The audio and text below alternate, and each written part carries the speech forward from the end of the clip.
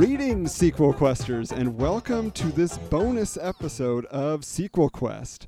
You know, we had a lot of fun talking about the 1987 Dolph Lundgren film Masters of the Universe, and what we imagined, you know, really a more faithful sequel could be. So we hope you enjoyed all the wild fantasy action adventure we threw at you. But the truth is that Masters of the Universe has such a history in pop culture, you know, from the toys to the cartoons, the live action, that we could have spent a whole show just talking about He-Man and the gang there, which is why we actually are bringing you this special bonus episode with a special guest. So who is this mystery host? Well, he is the webmaster at retrodays.org. He is a devoted fan of Masters of the Universe and even has some official ties to the world of Eternia. So I'm excited to introduce you to Tony, a.k.a. Vaporman87. So welcome to the Motu Lounge, Tony. Well, thank you for having me, and I think might have been a little overboard with my credentials there, but well, just so you know, folks, this is going to be a little bit different than a normal show. It's just Tony and myself having just a free-form conversation about, you know, our memories and appreciation for all the fun that's been brought to us over the years by Mattel and Filmation and all the other, you know, people who have continued the legacy of Masters of the Universe. But you know, let's just jump on in here, because I know we both have a lot to talk about. Tony, I guess really, you know, you kind of got to look at it. You start at the beginning. How did you really become aware of Masters of the Universe? Was it the toy line? Was it the cartoon? How did you connect? I think initially my parents, probably like most kids, they had purchased me some of the figures during Christmas time. From there, I think my interest in Masters of the Universe took off because I was also starting to draw a little bit. I was getting into art. I would kind of use the figures as a study for you know, being able to kind of draw characters and try to get the anatomy, you know, correctly and to get it drawn correctly. And I was just kind of basically using them as my models. Had He-Man modeling for your art class, huh? Yeah, right. And then once I started watching the cartoon, then it really became more of a bigger part of you know, my whole routine as far as cartoons. And I think it was probably the one property that I had to have everything, and I had to always catch every episode. Couldn't miss anything, you know. Magazines and the coloring books and read-along books, and if it was a Masters of the Universe related toy or anything, I had to have it. Yeah, and they really made that possible, right? I mean, they pretty much just Mattel and all the other licensors, they threw out as much merchandise as they could. I mean, when you look at the history of just what Mattel was going for at the time, like, you know, they had passed on the Star Wars licensing, right? Lucas had come to them. They said, "Oh, thanks, but, you know, we want to." I mean, as I understand it, they were saying that essentially they needed a television property. They didn't think a movie property. They're like, well, it's in theaters and it's gone, so that you don't have promotion. You know, we want a television property. So thanks, but no thanks. Do I understand that correctly? Probably know that better than I do, but if that were the case, that was not their finest moment. Absolutely, yeah.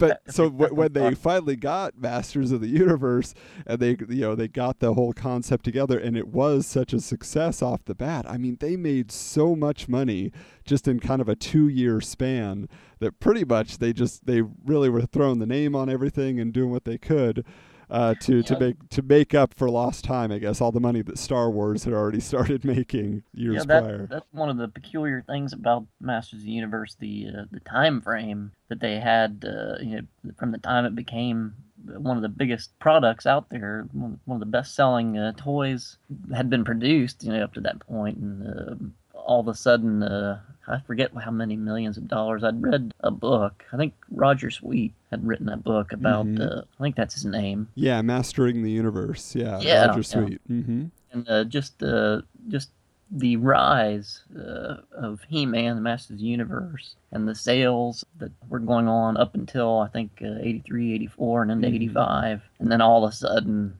the bottom just drops out of it. Yeah, they had just like oversaturated the market. There was too much. People were just okay. We can't sell this much merchandise, this many toys.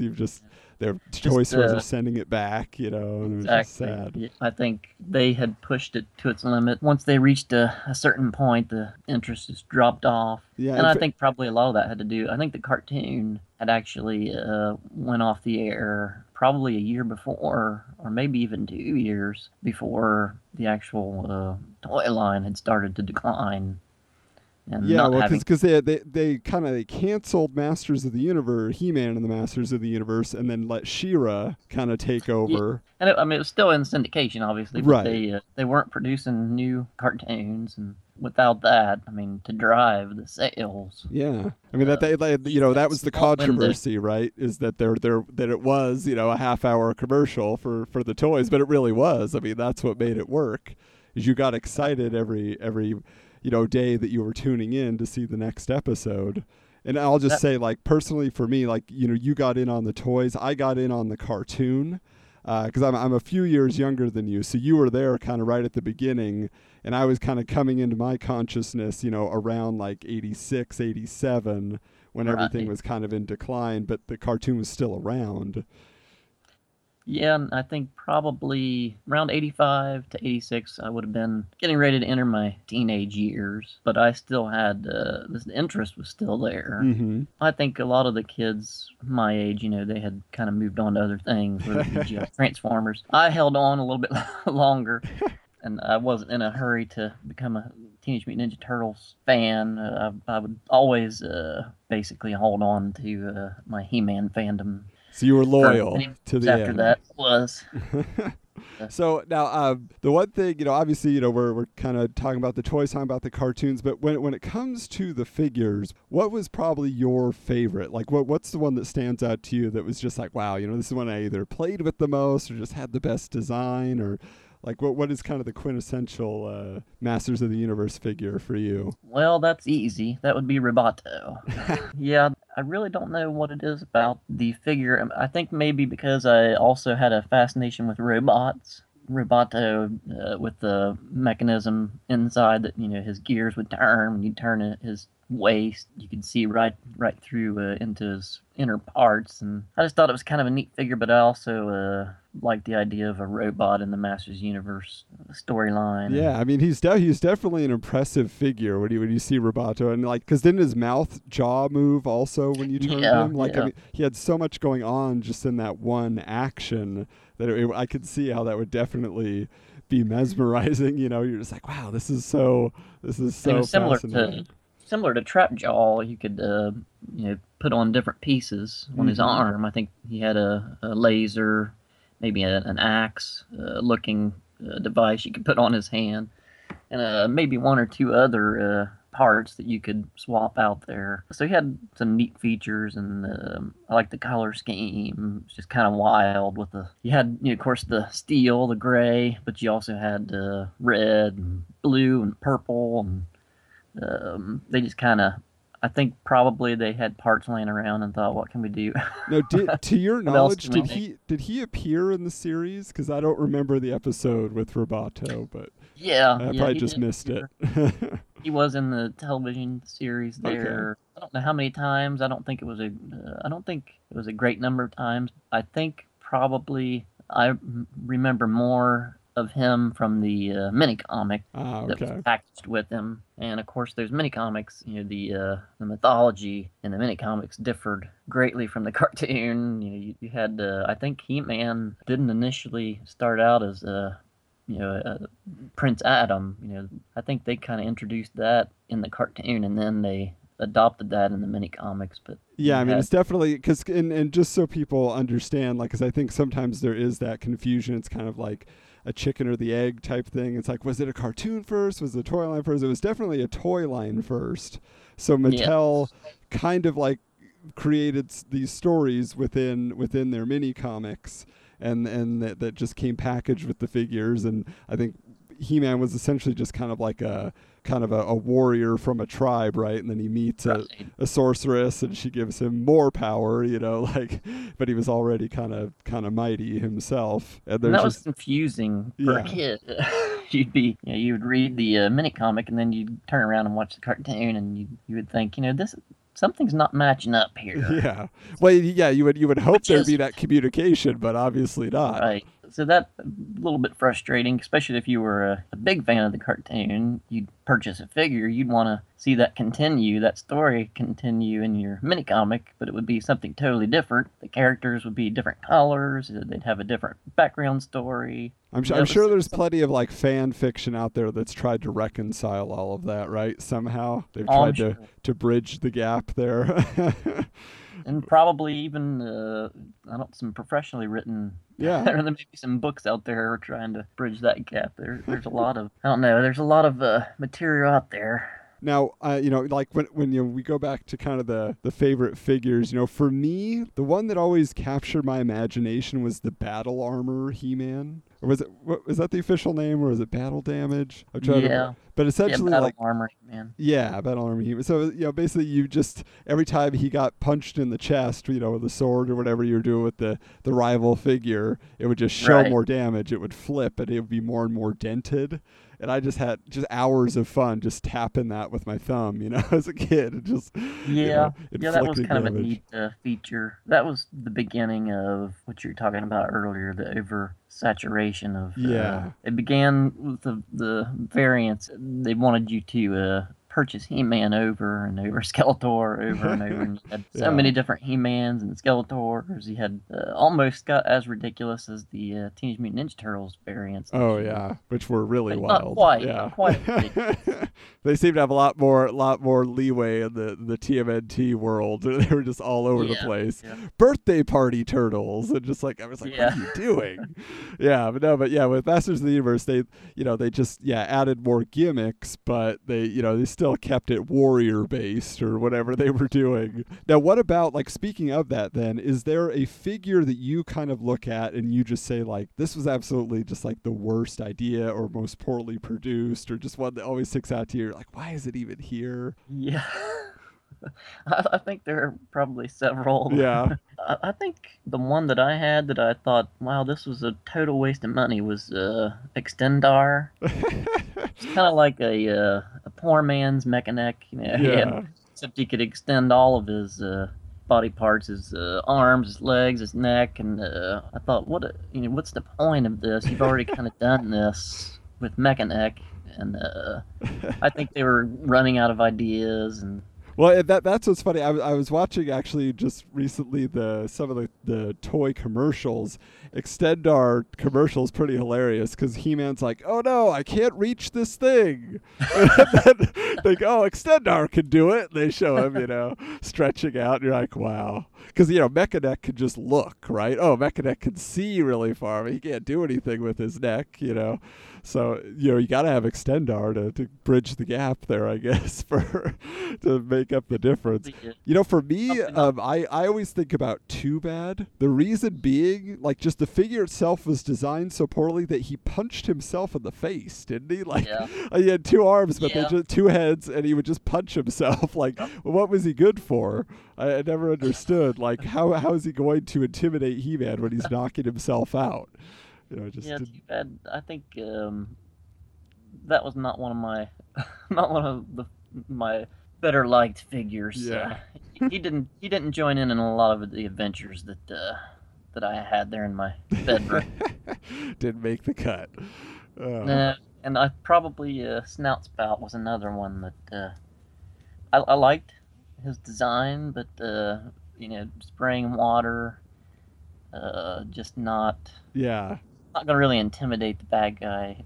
Well, the one who always confused me was Zodak, because I was just like, he's a spaceman with a gun. And they that was another thing where they didn't do a good job of keeping any cohesion between the cartoon and the mini comic. Yeah, there's some confusion. Is he a good guy? Is he a bad guy? Because wasn't the toy said he was a bad guy? Is that right? On the toy, on the back, the cart back, it's explained that he's an evil cosmic enforcer, and Of course, in the really long story and the cartoon, he's a good guy, and I think I'm guessing probably at that point they had just stuck evil in there because they needed to make the numbers even. You had Beast-Man, Merman, Yeah. Skeletons. You had maybe one too many good guys, and so they thought we're just going to slap evil right here in front of Zodak, and that'll even things out. Yeah. Now, I have a question just in your, I don't know how much research you've done, but there is, as we're still kind of talking about the Mattel development of the toys, there is quite a division, I understand it, in the world of Masters of the Universe fandom, where there's the gentleman we mentioned earlier, Roger Sweet, who's kind of like the project manager of the Masters of the Universe line at Mattel. And then he claims, obviously, that he came up with the He-Man concept. He built the figures. He really just conceived everything he wanted it to be. But there's another gentleman who's gotten, as I understand it, a lot more press over the years. He's kind of been more vocal about claiming he created He-Man, and that's a designer named Mark Taylor, right?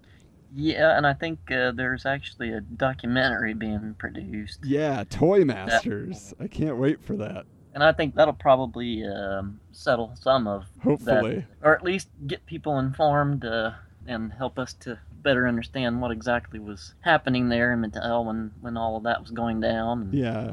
Now, the trailer for that is actually pretty hilarious. Like, they have this scene where they're showing Roger Sweet watching an interview with Mark Taylor where he's saying that, and he's like, that is nothing but pure barbarian fiction. Yeah. I just love that phrase, barbarian fiction. There's some animosity there, I think. Absolutely. Probably not something that'll be settled by a documentary, but at least fans will have a better able to weigh in. I mean, the way I look at it, I just like, if I'm going to throw my opinion out right now, is I look at Roger Sweet's book, and he's got so many details in there. He's got all the dates and like the submittal, of this proposal and this design and all of that. Like, I just have to believe he was really in charge of this thing. Like, I have to believe that he really put it together. Like, Mark Taylor may have finalized maybe the look of some things, but I think, if you're going to say who is the father of He-Man, I currently, put my vote in for Roger Sweet, but maybe time will tell on that one. Apparently he foresaw a dispute like this, because to have that much information either documented or, committed to memory, he had to foresee something within Mattel there that made him think, I should probably put my name on some of what's happening here.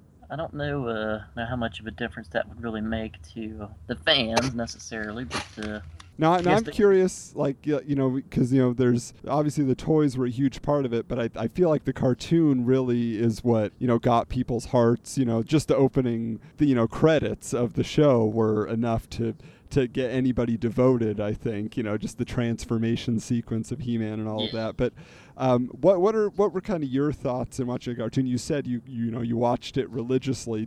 Was there a favorite character on the cartoon? Because that can differ, a toy versus a character, how they're portrayed in a show. Who did you connect with? Because Roboto was, like I said, not often portrayed in the cartoon, and he didn't come along till later. But usually I would want to see... I didn't like any of the episodes that didn't have Skeletor. I wouldn't say that he was my favorite character in the cartoon, but if it was an episode that maybe I had seen before and I knew that Skeletor wasn't the antagonist in that particular episode, I might actually not catch that episode. I'd skip to whatever else. And even if it was, Count Marzo or some of the other wizards, Nepthu, they would have... the occasional bad guy that had nothing to do with Skeletor or any of his minions. For some reason, that bored me. I didn't...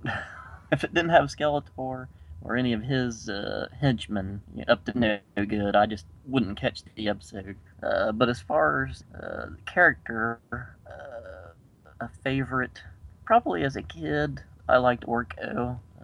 I liked the humor that he brought to it, but I wouldn't say he was a favorite. I don't know that I could choose one, to be honest. I don't know, and I don't know that I had one back then. Oh yeah, you just enjoyed it overall. I mean, I'm with you on Orko. Like, he was definitely like, essentially, like, I would get my He-Man fix. Like I said, during the opening credits, that's really what I was there for. I wanted to watch the transformation. I wanted Cringer to turn into Battle Cat, and they gave that to you in the first 10 seconds. So then, like, why was I still watching? I was always on board for Orko and just being, messing something up, and just, like, the pitch of his voice and just everything. Right. Like, I remember I enjoyed the figure a lot too when I finally had that, and his little spinning action, whatever he did when he pulled the ripcord. But by the same token, then when I watched it, I was like, well, who is the character that just, like, bored me to death? And for me, it was Man-at-Arms, because I just looked at him and I was, he's a boring old guy. I don't want to watch him. He was kind of he he was made to be a lot less effective, I think, in the cartoon than what you think. Just looking at him, the figure, you figure this guy knows how to use a weapon. You don't want to mess with him. But as far as the cartoon was concerned, like you said, he was a little inept and not somebody that anybody was fearing, in battle. Yeah, and with the name Duncan. Why is he named Duncan? Come on, that is not a warrior name here. Yeah, I feel like they could have done better with that. Help us out here. Yeah, I don't know why that choice came about. I don't know, maybe Poindexter was passed up and they decided Dexter was the next best thing, or Duncan was the next best thing. Don't go away. We'll be back right after these messages. Hang with us. We had some Orko-related problems last week. Now, what are the right words? Let's see. By the power of Grayskull!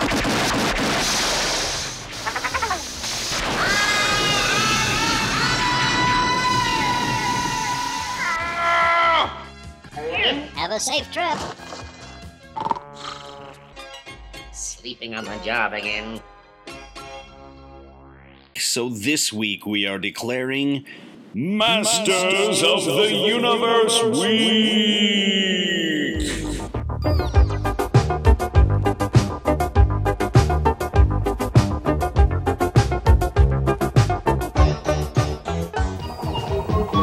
And now back to He-Man. He-Man Interview Part 2.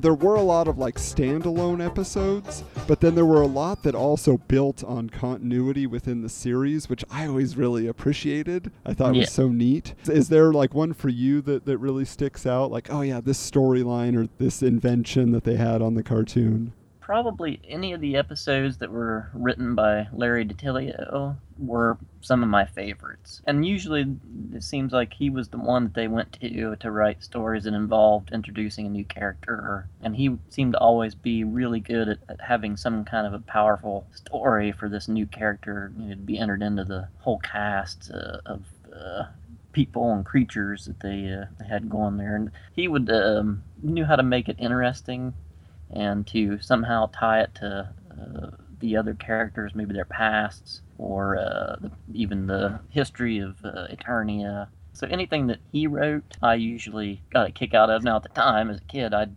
never read the credits. I didn't care who wrote it. Mm-hmm. Looking back on it, I see the episodes that I really enjoyed, and almost all of them he wrote. So he had that influence that kept you entertained. Yeah, just like when I think back, and I'm assuming these are things he probably had something to do with, but like the idea of Queen Marlena being a NASA astronaut that crashed on Eternia. Yeah. Like, that's so cool. So He-Man is actually like half human. Like, I never thought about that. When you're a kid, you're just like, oh, he's just a big, strong human guy. But technically, he's an alien if you're gonna, look at it from our perspective. I think that was to add a little bit of humanity to it, so that you felt a little more connected to the character, and he wasn't such an alien, to the casual watcher there, and even the idea that because wasn't Teela was like, didn't they basically insinuate that Teela was Man-at-Arms' daughter, but also the daughter of the sorceress? Ultimately, yeah, and I don't know how.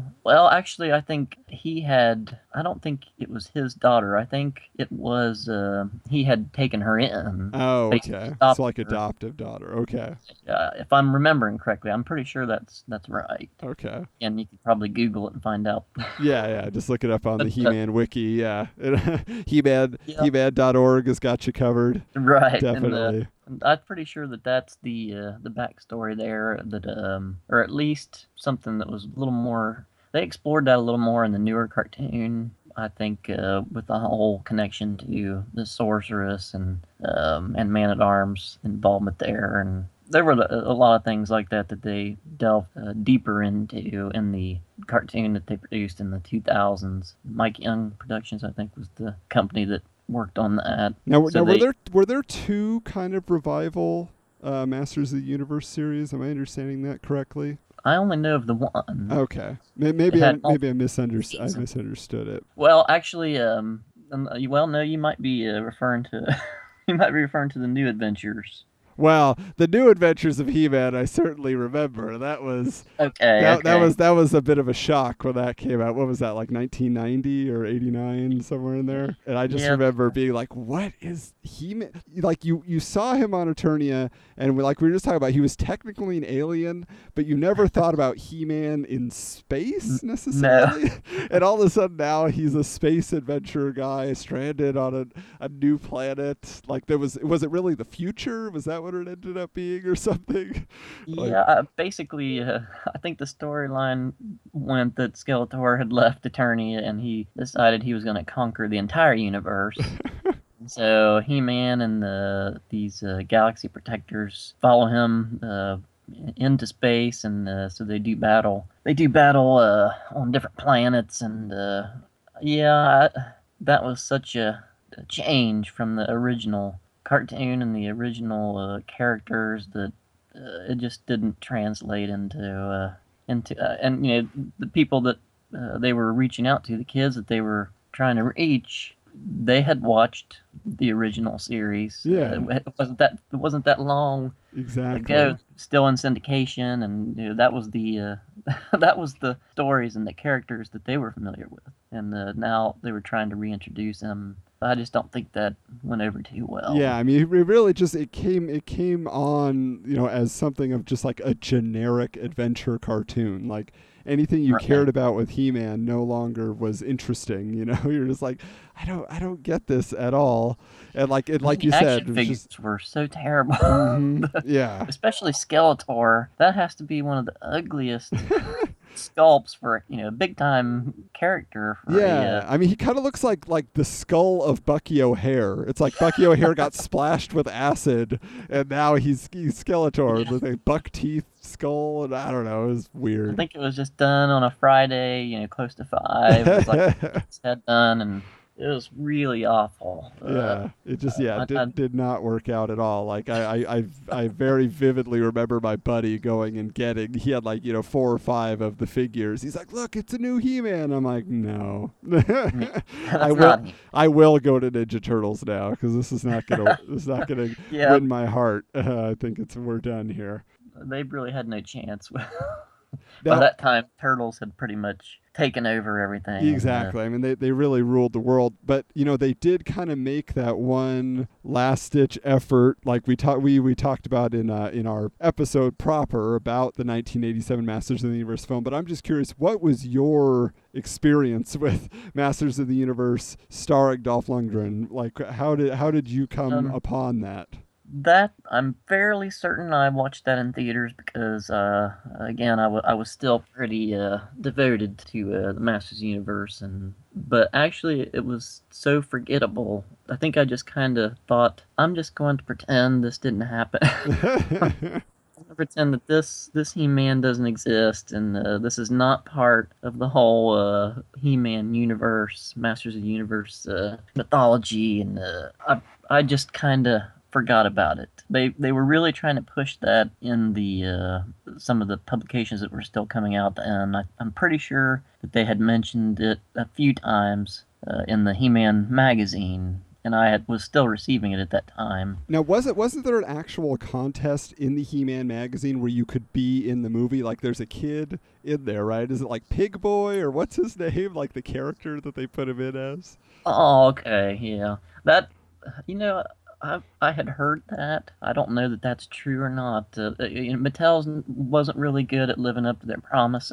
As if you're the whole create a character contest, that never happened. They had the contest and made their choices, and they said this is going to be turned into a figure, and it never came about. But the winning design for that action figure contest, was he like a camera character? What was his deal?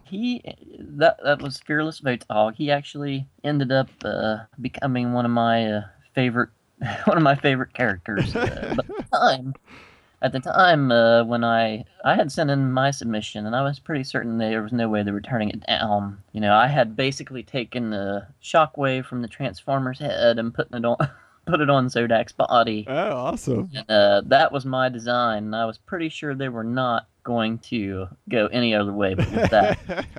Once I got my copy of the magazine to flip to who the winners were, I was pretty disappointed. And of course, Fearless Photog was, to me, one of the dumbest choices, one of the dumbest concepts for a character I could think of. Nathan Bittner was my enemy for many years. I had pretty well deemed him as an enemy of mine. Have you connected with him since? Did you ever make peace with him? Is he still in the Masters of the Universe world somewhere? I'm sure he is, and you're probably familiar with the new Classics line that they're still producing. And then they finally ended up producing his figure. They did. Okay, I was going to ask about that. I was like, it's such a fan line. I have to imagine at some point that he was going to. So Fearless Photog is an official figure now. And I don't know at what point my opinion of Photog changed. Probably when there was a big goings on at X Entertainment website, which Matt had owned, the administrator of Dinodrac. That was his original website, and he had run a little story about the whole Fearless Photog fiasco and how Mattel never did produce the figure and what happened to Nathan Bittner, his creator, and then a whole series of posts to that, replies, started to build and build and build to the point where it had become basically the largest amount of posts on any of his stories. I think upwards of 2,000, 2,500 maybe replies to that. You could read through all of those, and it was like a soap opera unfolding. People were digging into the smallest details, trying to find out where he was, what he was doing now. And, there would be the occasional lead that led nowhere. Somebody would report their findings, and eventually they had pieced together this story where he went into the military and disappeared for a time. He was a medic. He came back to the States and had worked for Bungie, the company that made Halo, and he was, I think, given the honor of being called the creator of Cortana, the character Cortana, and then it kind of went downhill. He got fired, I guess, from Bungie. Now, this was all unfolding on a website, so none of this is... this is all fictional, or was it ever backed up by anything? Well, it's the internet. You can't... People were having fun. You just got to take it with a grain of salt, but according to what these people had found, he had kind of hit some hard times after that, tried to start his own company. That didn't go over. There were prostitutes, and there was some trouble with the law. Wow. There was this whole soap opera story that unfolds on this one post that was just started by Matt asking the question, what happened to Nathan Bittner? And he's made it their mission to find this out. I had no idea, because if people don't know Dinosaur Dracula and X Entertainment, they're really, the claim to fame over there is Ecto Cooler and the High C Ecto Cooler drink, and breaking down the mysteries and is it coming back and how can you create it and all these different things. So the fact that this whole discussion of Fearless Photog ended up eclipsing that overall, that's pretty amazing. Now, for people who aren't aware either, over at retrodays.org there is kind of an official mascot, and it's very much inspired by Fearless Photog. Then that's correct. correct. We have Photog Smurf. That's right. So you go visit the site right there on the homepage, and other areas of the site you'll locate him. You could even buy a standee, in the Point store. Right. And who wouldn't want that? Yes, of course. Of course, my wife, she's like, why does that Smurf have a gun for a head? so not understanding anything about the origins, she's just like, I don't get it. Well, and that was part of why I found it so ridiculous to begin with as a kid. But again, he became, after reading and going through that whole soap opera fiasco with Nathan Bittner, for whatever reason, he started to grow on me, and actually I own more of that particular figure than any of the others. Wow, I probably bought 10 really? of them. So you have multiple versions, or I guess there's probably only one version, but you have multiple copies Yeah, of it. That's great. Of that one, probably about 10. Wow. Okay. Now, the other quick Covered question on I have. Photog. So he's right up there with Molar, right? For those who don't know, Molar. By Molar. Inspired by a Robot Chicken vignette, little skit, the Dentist of Eternia, another one that's just kind of for the fans, right? Just to reach out there. Yeah, there were several of those. They ended up having another contest for the 30th anniversary. Oh, really? And of course, I submitted my design for that as well, certain that it would win again. And once again, they denied me. It's a plot.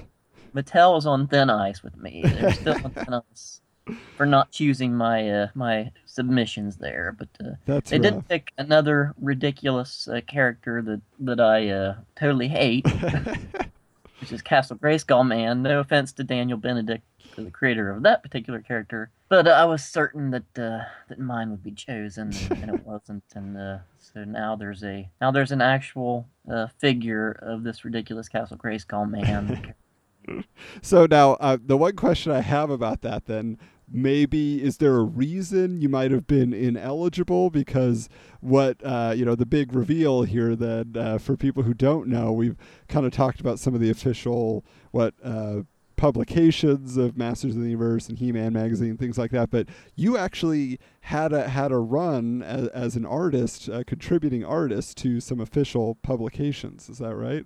Yes, although in a very small capacity. Actually, that began as a comic strip that kind of poked fun at the characters and their world, and kind of put them in situations that were more familiar to you than humans than any Eternian. So, and what was the name of the strip? Originally, it was called He-Man's Armpit.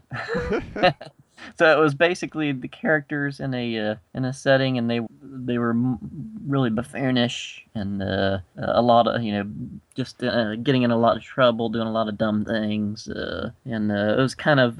Did you have a favorite bit from your early run? One that just stood out to you, like, this is why I did this. I don't know at what point I decided to do that. I think nobody else had really attempted that in the forum, the fan art forum, and I thought I'm going to kind of create this Family Guy style comic strip, except it's got He-Man characters, and maybe they have some characteristics of their actual character, but I'm going to apply these other characteristics to them that add to the humor, for instance, Triclops was a little overweight and loved pie. Skeletor, was a little bit neurotic and way too obsessed, with besting He-Man, and which, probably something he shared with his actual character, but I kind of took it to the nth degree, if I could. And then so you were saying you would post these, was this over at He-Man.org? You would post it in the fan art forums? So I think some people liked it, some people were a little bit like, I don't like my favorite character being treated this way. So I would do that off and on for a while, and then one day Val Staples, the administrator of He-Man.org, and at the time was also a colorist for the He-Man comic that had been coming out, in the same time frame as the new cartoon. So there's a little bit of that revival going on there. Who released that? Was that DC or was that IDW? No, or? that was I think it was called MV Creations. Oh, okay. So it's kind of a more so independent it's kind of its own outfit. little independent publication. They had been working on it, and he contacted me and asked if I wanted to basically do that same thing, except rename it and kind of tone down the fart joke humor. and they would put it in the back of the comic book. And I thought, well, that'll be awesome. That's kind of what I'd always dreamed of doing, was to have something actually published in a real comic book. And so I said, yeah, of course, and jumped into that head first. And I produced 4 strips and then submitted those to him, and he would give me suggestions on what to change, and then I had those ready to go. And so this was going to appear in the Rise of the Snake Men series, and that's where it did start to be. It did start to show up. The first issue of the Rise of the Snake Men had one of the strips in it. Then the second issue, the third was ready to go, but it was right at that time that Mattel had contacted Val. Mattel had basically told him that they didn't like the way that the characters were being treated. Oh. They didn't want them to appear. No sense like of humor over idiots, there. Right? They didn't like where that was going. So he said, "I'm sorry to have to break this to you, but we can't run any more of these." Mattel said no. So politics in the toy it industry. ended about as quickly as it began. Yeah. But hey, 2 issues. That's not bad. You have That's 2 right. issues. There are 2 issues out there. If you can find them that have those strips in the back. And I went ahead and posted the 2 remaining strips that I had on the website in the forum. Yeah, that's awesome. That's got to be so exciting, just to have something you care about so much, and then it was just, little labor of love there, got some attention, officially recognized, and then... Had my 15 minutes there of He-Man fame, and enjoyed a little bit of Mattel, He-Man success myself. Don't go away. We'll be back right after these messages.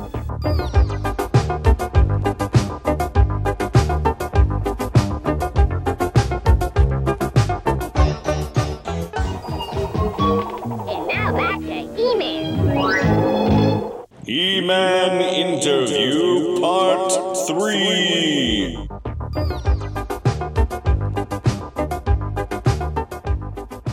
I imagine as an artist, this probably had an impact on you, but I was so amazed by the paintings that would appear in the magazines and on some of the box art and things like that.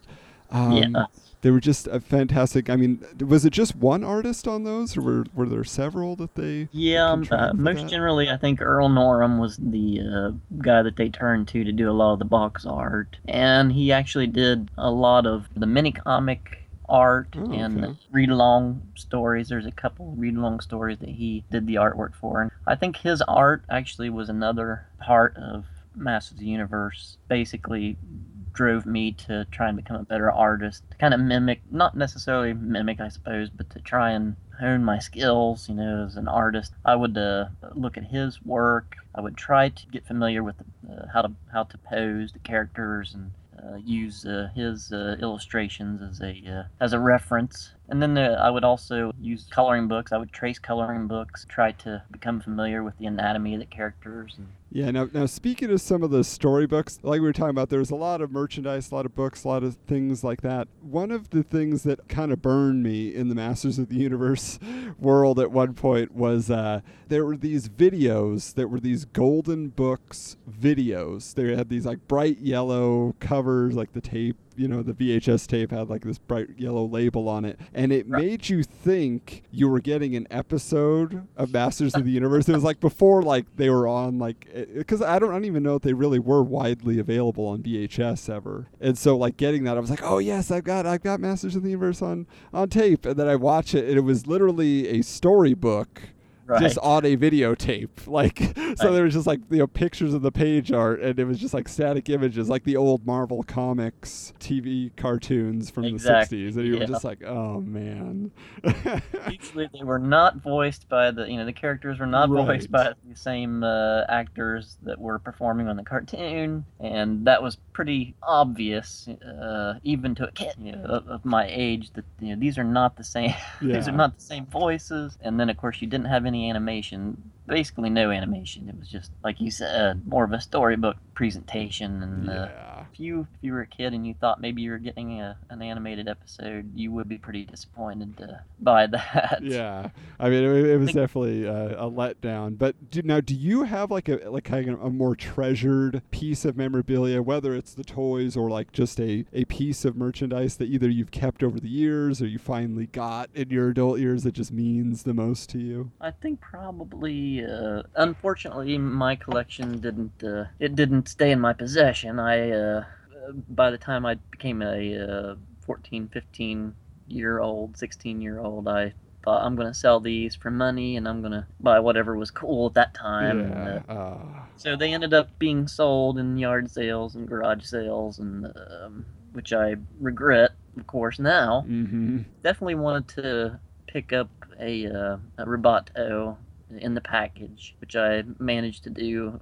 I picked up a couple of those. So those are two that I'm glad that I now have.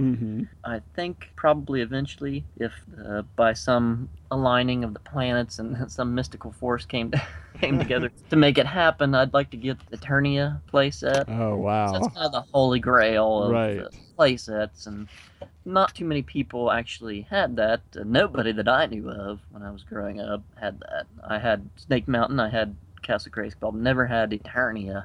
And so I think one of these days, maybe. Yeah, and for those who aren't familiar with it, it is a massive playset that actually has like tracks that are like suspended off the ground, and there's like a little car that zooms around the tracks. I don't know if it actually fits figures. I assume it does. I'm not certain of that part. I know they did incorporate aspects of Snake Mountain and aspects of Castle Grayskull on each side, so you kind of have the main part of the Eternia playset in the middle, then you've got the Snake Mountain portion of it. It's kind of themed like Snake Mountain on one side and the Castle Grayskull themed side. So they try to incorporate the Castle Grayskull and the Snake Mountain playsets they had already put out, so you could kind of play together as one, set. And I never did manage to get that, just like I never managed to get the USS Flag. G.I. Jane.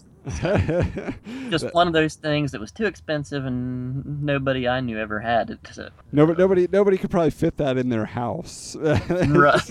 One of those things like 20 feet long, just like 400 pounds.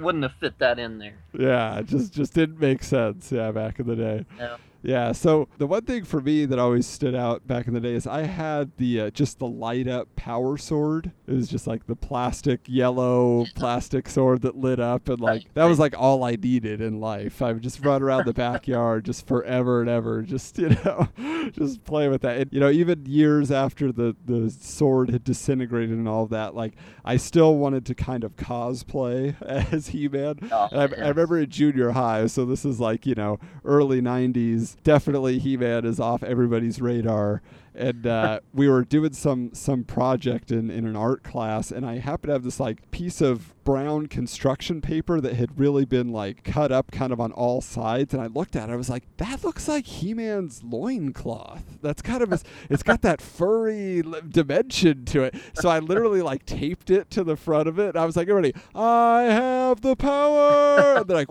what? Like, what do you? They're like, that does not look like anything but inappropriate. Nobody went around when you were doing this, right? There were lots of people around, and I was proud of it. This is unfortunately, I was like, this is great, isn't it? Nobody agreed.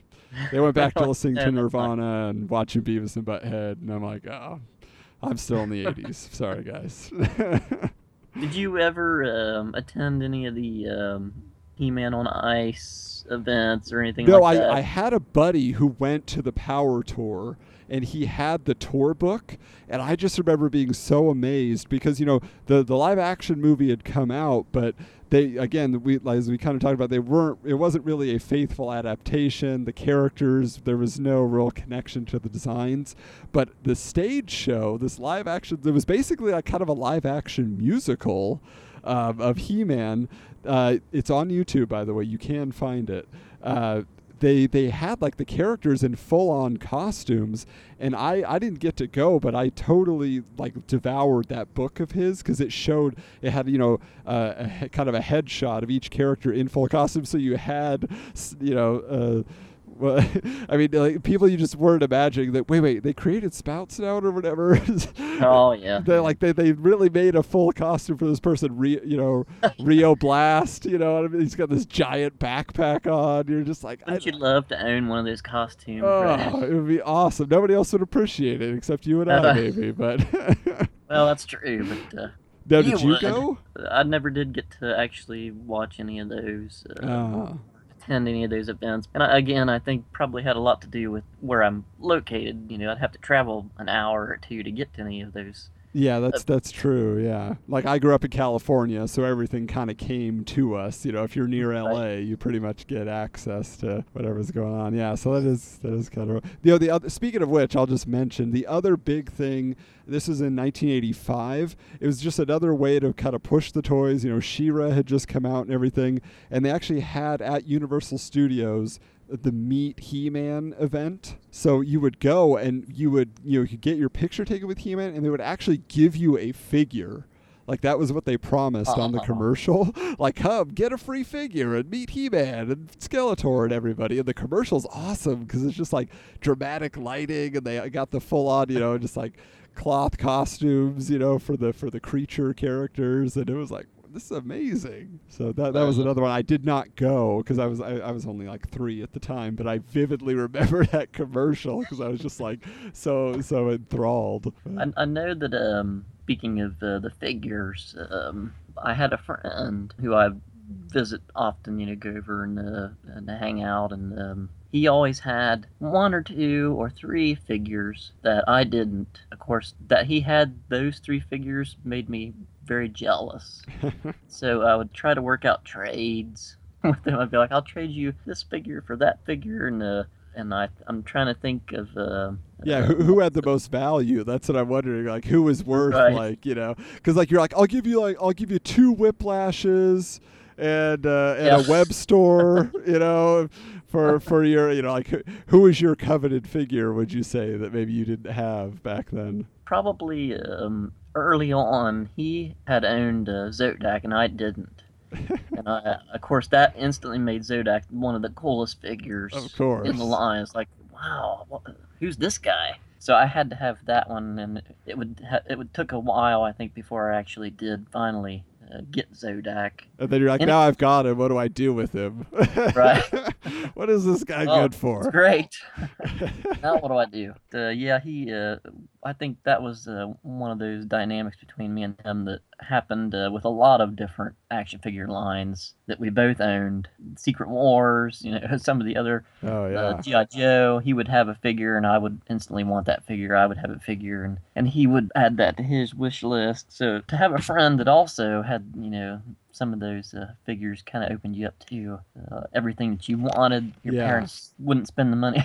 Well, yeah, exactly. Well, that's what you had to do back in the day, is get like your network going of who has what collection. Like my buddy who went to the Power Tour, like he literally had like every He-Man figure, and then when He-Man kind of had its run, then he had every Teenage Mutant Ninja Turtle figure, every real Ghostbusters figure. Like it just seemed like he must have gone to the toy store every single week and picked out something new, because if it was on the back of the card, he had it and you could just check it off. And I was just like, I don't believe it. And that desire to have every figure would drive me to do things that probably I wouldn't normally do, like lie, for instance, about figures that I had and actually didn't, or accessories or vehicles that I didn't actually have. I would say he might have picked up something, and I said, "Oh yeah, I got a Tack Track." When I did not have a Tack Track. And I think actually that come back to bite me one time, because I had told him that I had I forget what the item was, but he came over and said, "Okay, where's it at?" And I was like, "Oh, I can't find it. I don't know what I did with it. Yeah, somebody must have taken it. It's stolen. I think my sister took it." and Yeah. did something. But that drive to have the best collection would sometimes turn a good kid bad. Absolutely. You gotta watch out there to that desperation. Now, as we're just kind of wrapping it up here, I am just curious. Obviously we're a movie-based podcast. We look to the future and the what could be, the what ifs. And I'm just curious, like there's been rumors upon rumors forever of a Masters of the Universe film. Since the year 2000, probably we've had stuff coming, it'd say, oh yeah, this director's attached and this actor's interested, and oh, here's a concept art that was never really concept art in a lot of cases. But what is kind of your hope or your belief in a new Masters of the Universe film? Do you feel like they would get it right now, or are we in the era where that could occur? I think probably. I mean, with superhero movies that seem to be, coming out every month over the past couple of years, I think directors and costume designers that are involved in these movies are starting to do a better job capturing the look and the feel and the attitudes of these characters that we grew up and were very important to us, and without changing too many things about it, and without straying too far from the source material. I think they've started to come to a point in the movie making where they are able to tap into that without changing too many things, and people accept it and can still make the studio a lot of money. You look at Iron Man and Captain America. I mean, the characters and their backstories and events taking place in the movies all reflect pretty well the comic books and Right. and the other source material that they draw from. And so I think they could probably do a really good Masters of the Universe movie this time around and stay more faithful to the cartoon and the toy line than what the 1987 film did, which kind of changed a lot of different things. If there was one character that you said, like, they absolutely need to put this person in there, who do you think it would be that would just make the movie for you? Probably Fearless Photog. They put him in the special features. They're like, we actually filmed this on Fearless Photog. Like he was our camera and our cameraman. Probably wouldn't hurt to include a couple of my own characters. So yeah, there we go. Get Tony involved. He's ready. They can definitely have my price of admission. They do that. I think it's going to be exciting if they ever get around to it. I mean, even at this point, Michael Bay obviously has gotten a hold of a lot of these childhood properties, but, the first Transformers movie wasn't that bad. The rest of them, take them or leave them. The first Ninja Turtles film he produced, I didn't care for it, but this new one looks amazing. Like, it looks like they finally got everything right that you've been waiting for. Bebop, Rocksteady, Krang, just like everything. Yeah, I'll have to agree with you there. I just saw the Super Bowl ad, and they actually put this flesh head on a robot body. Yeah, if you can believe it. And an opening in the stomach, just like Krang. Something you would never think they would do, which again gives you hope that they might actually do something right with a Masters of the Universe film. There's nothing too ridiculous that can't show up in a movie, apparently. Yeah, at because this point, if any character is ridiculous, it's Krang. Yeah, but I think if they could stay true and just pick some core characters, I mean, I think you gotta just base it on the cartoon and give us Trapjaw, give us Triclops, like whoever you're gonna do, just do it right, make it faithful. They don't even have to be big characters. Like, really, they could just be on screen for a couple minutes and everybody would be happy. They'd get blown up in a battle scene. At least you did it. There you go. Yeah, awesome. I would be satisfied with that. And do you have any casting in mind for He-Man? Is there any one actor that you've seen in the last few years and said, if they were gonna do it, he could be the one? Maybe it's probably a little too obvious. Chris Hemsworth is great as Thor, and I think he would also be great as He-Man. Yep. He's got Thor and He-Man have a similar look, so I think he could probably perform that part. Yeah. And do it and pull it off. And really beyond him, I can't think of anybody. The physique and the acting chops to be able to pull that off. Right. Yeah. No. I think he'd be a great choice. Absolutely. And if by chance, folks, you are listening to this episode without having listened to the Masters of the Universe episode of Sequel Quest, make sure you go over and check that out because you're going to be very surprised at our casting of He-Man. I'm not going to reveal it here. And if you've already heard it, you are either on board with us or you just wrote off the show because you said you guys are ridiculous. But I think we've come up with something that would Please get tell me it attention. wasn't The Rock. No, The Rock is not involved. Okay, well, maybe you're not that ridiculous. Yeah, we haven't taken it that far. But with that, Tony, just again, thanks for being a part of this bonus episode. It was great to chat with you. And who knows, down the line, folks, if you're listening, you'd like to hear some more discussions, I'm sure we could get some more people involved. There's so much more that we didn't touch on that we could get into. So be sure, again, go visit retrodays.org. It's so much fun to be had there. I mean, there's old audio storybooks that there are links to you can download. There's VHS art covers, from your favorite movies from back in the day at the rental store. I mean, there's even, you have the ability to submit stories of your childhood memories and things that mattered most to you. You can actually earn points and then buy awesome things in the points store, which currently has some of the reproduction Masters of the Universe figures up for grabs. Is that right, Tony? And the Roger Sweet book is also That's in there. right. Yeah. So you can even get all the details from there. So visit there, and hey, while you're at it, read a couple of my articles. I contribute as Hoju Coolander, and Tony's been kind enough to let me be an official contributor over there for coming up on 2 years pretty soon here. So we have a good time. Hard to believe it's been 4 years now almost that the site's been up. Time flies. Yeah, and get in on the forums over there because there's a lively group. If you grew up in the 80s and 90s, you're gonna feel right at home, and you're gonna have a lot of people to discuss things with. And by the way, every Halloween and Christmas there are specials that play. Past specials that Tony's produced featured the likes of David Hasselhoff and Larry Kenney, the voice of Lion-O, among others. So we've had some pretty big name stars involved. Who is Mick Foley? Right. Mankind, Cactus Jack has lent his vocal talents to the shows. So actually, being that this is a Masters of the Universe episode, I think I may be able to get Alan Oppenheimer to provide voice in this year. Oh, look at that, Skeletor himself. That's right. Jumping in. Skeletor, Falcor, Duncan. Duncan. Can have all those characters in there. All right. In the meantime, we bid you farewell for now. From Eternia to you, good journey.